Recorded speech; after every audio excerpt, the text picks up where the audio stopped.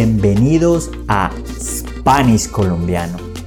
Mi objetivo aquí es enseñarles el español que se habla en Colombia mientras conocen la cultura latina. Ya sea que quieran hablar español como nosotros los colombianos o simplemente quieran viajar a Latinoamérica, han llegado al lugar correcto. Yo soy Jorge. No soy profesor, no soy tutor, simplemente un amigo colombiano. Entonces, sírvanse un cafecito con leche, acompáñenlo con buñuelo, relájense y disfruten Spanish Colombiano.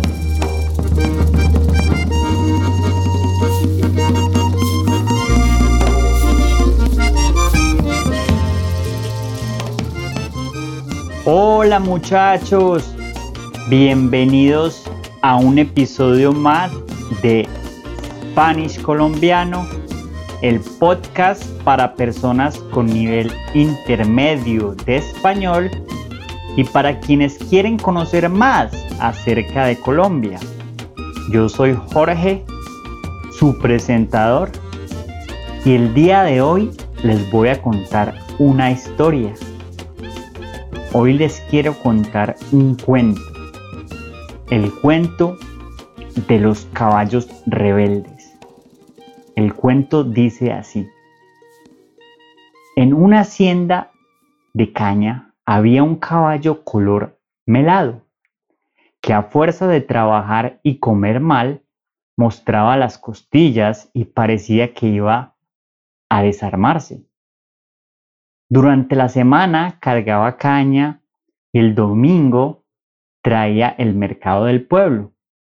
No conocía pues día de descanso. Por otra parte, las moscas no le dejaban punto de reposo, revoloteando alrededor de las mataduras que tenía en el lomo. Comida, apenas la poca hierba que encontraba en el potrero. Sintiéndose viejo y enfermo, pensó que muy pronto lo matarían para aprovechar su piel. Había sido resignado, pero no hasta el punto de dejarse matar después de tanto sufrir. Resolvió huir de la hacienda en busca de mejores aires. Como lo pensó, lo hizo. Al amanecer salió al camino y se dirigió al pueblo. No se le ocurrió irse al monte porque estaba seguro de que por allá irían a buscarlo, mientras que a ninguno se le ocurriría que estaba en la ciudad. Era malicioso el viejo caballo. Iba medroso porque creía encontrar enemigos en todas partes. Al pasar por la hacienda vecina, salió un perro conocido suyo. Ahora este perro va a contar que me vio y estoy perdido, se dijo a sí mismo. Resolvió hablarle con franqueza y contarle que se iba aburrido de soportar a sus amos. El amigo le concedió la razón y le prometió guardar secreto. Camino adelante, las moscas empezaron a atormentarlo, volando alrededor de sus heridas, que se habían irritado con el calor. No pudo seguir con este sol tan fuerte y se internó en el monte vecino. Se echó sobre la hierba. ¡Qué gusto! ¡Cómo se sentía de libre! Se revolcó gozoso y dio grandes relinchos. Cuando refrescó la tarde, siguió su camino y anduvo gran parte de la noche. Ya iba por campos desconocidos para él, que nunca había salido de los límites del pueblo. Se sintió trotamundos y se culpó de haber permanecido tanto tiempo en la finca. Solo ahora sabía lo que era vivir. Qué pastos tan fértiles y tiernos, qué arroyos más frescos.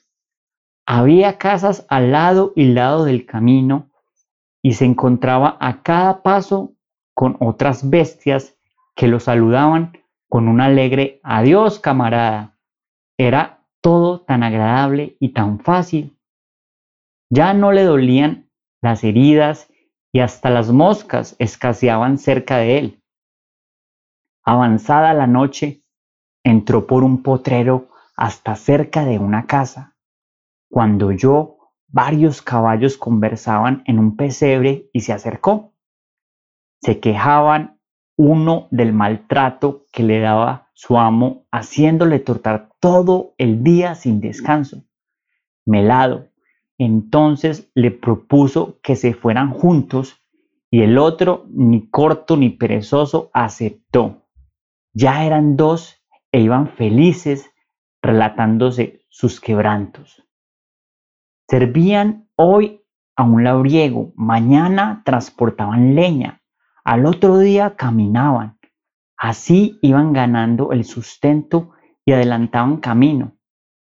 Hicieron valiosas relaciones y aprendieron cosas útiles. Primero se hicieron amigos de un caballo de carreras que los invitó a la pista para que lo vieran correr. Los dos caballos campesinos estaban deslumbrados.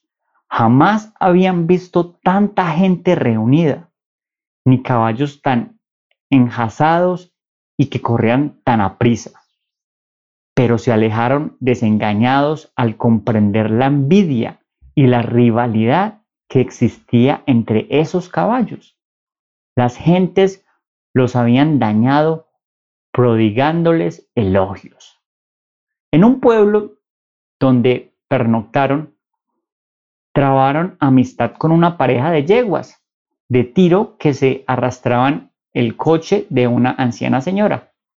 Eran blancas, gordas, con crines cuidadas y muy presumidas ellas. Parados al borde del camino, los vieron al día siguiente uncidas a su vara, erguidas y solemnes. No, tampoco aquella vida era envidiable por más que las mimaran. Siguieron adelante. En un recodo se pararon en seco. Entre la cuneta había un pobre caballo que no podía valerse. Los generosos amigos lo ayudaron a salir y él les dijo que su amo lo había abandonado por inútil. Si el amo cruel hubiera entendido el lenguaje de los caballos, habría huido horrorizado al saber lo que de él decían. Siguieron marchando más despacio para que el enfermo pudiera seguirlos. Como ya eran tres, resolvieron ponerse un nombre, repartieron el trabajo y ayudarse mutuamente. Melado escogió para su primer compañero el nombre amigo y el de infortunado para el último llegado.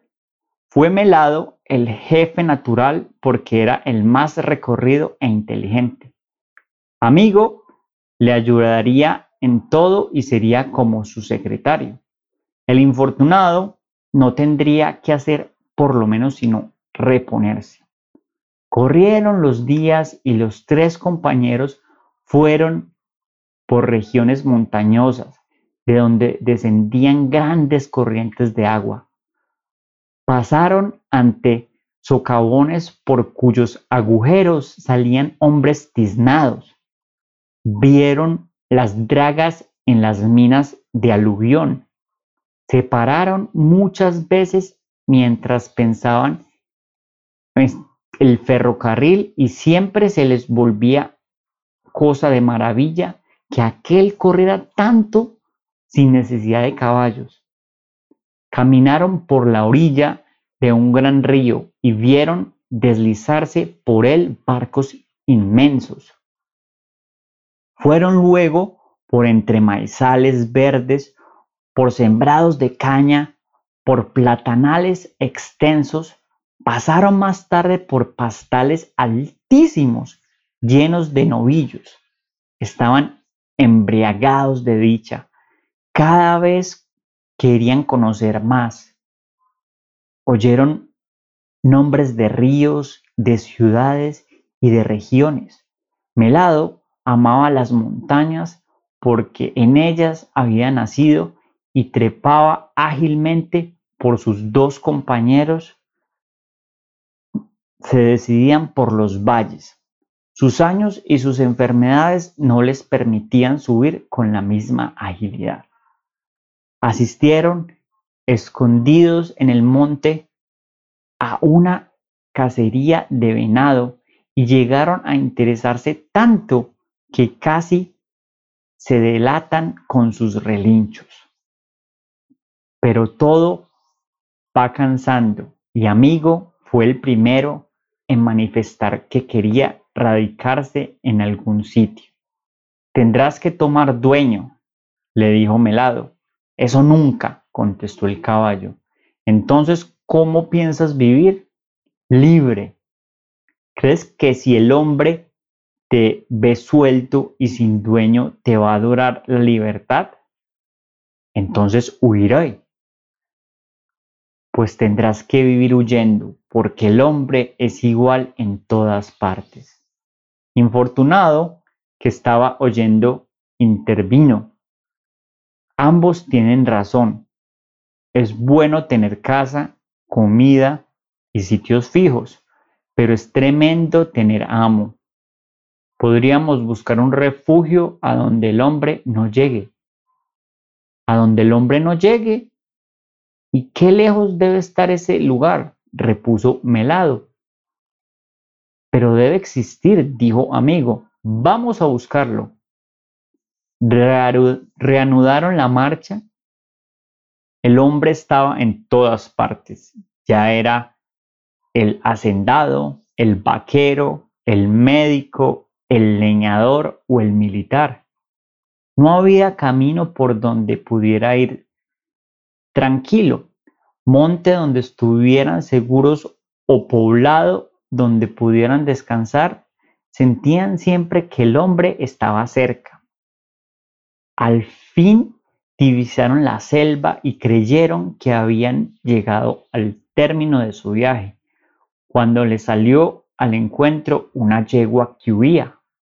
¿De dónde vienes?, le preguntaron. De la selva.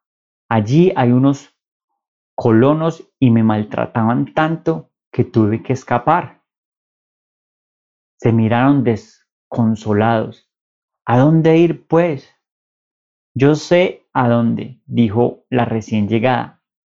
Síganme.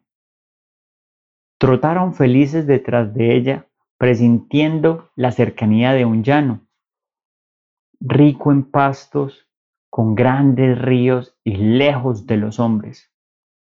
Al fin de varias jornadas se presentó a sus ojos un gran arenal. Era el desierto. Hemos llegado, dijo la yegua. Pero aquí no podremos vivir, exclamó Amigo. No hay agua ni hierba. Además, agregó Melado, hace un calor insoportable. No veo un árbol que nos dé abrigo. Aquí no hay vida. Todo está muerto, repuso Infortunado. Pues es el único sitio en donde no vive el hombre, dijo la yegua. Los cuatro amigos se declararon derrotados y se echaron en el límite del campo a esperar la llegada de un amo. Bueno, muchachos, esa era la historia que les quería contar.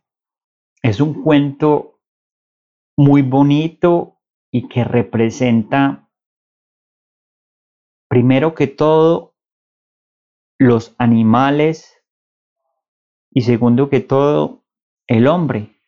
Cómo el hombre ya ha cambiado el ambiente y la forma como los animales viven. Y por otro lado, es un cuento que tiene una enseñanza muy, muy bonita y con la cual me siento identificado. Y es que a veces viajar y conocer distintos lugares es muy bueno, pero también tener un lugar fijo, un hogar, una casa donde vivir, también lo es. Tener un balance entre estos dos es clave para tener una vida frugal. Bueno, muchachos, eso fue todo por el día de hoy. Esto era algo nuevo que quería hacer para Spanish colombiano, leerles un cuento. Por favor, díganme si les gustó. Si no les gustó, me pueden enviar un mensaje a través de Instagram.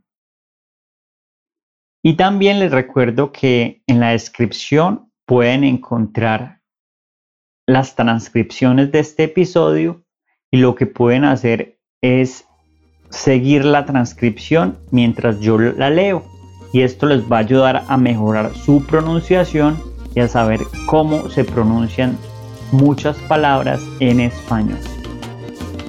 Nos vemos en el próximo episodio y se cuidan mucho. Chao.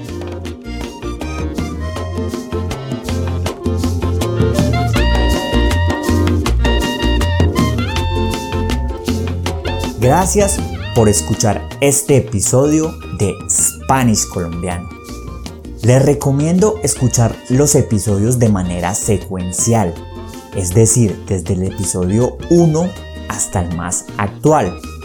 Esto les ayudará a entender mejor todos los temas que trato acá.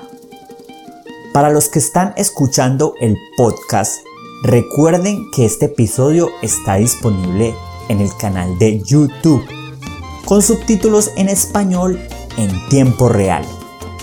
Si les gustó este contenido y aprendieron algo nuevo, por favor suscríbanse y dejen un comentario. Esto nos ayudará a continuar trayéndoles más contenido y ayudará a otras personas a encontrar este material de aprendizaje. Sigan practicando y recuerden, insistir, persistir, nunca desistir. Nos vemos, chao.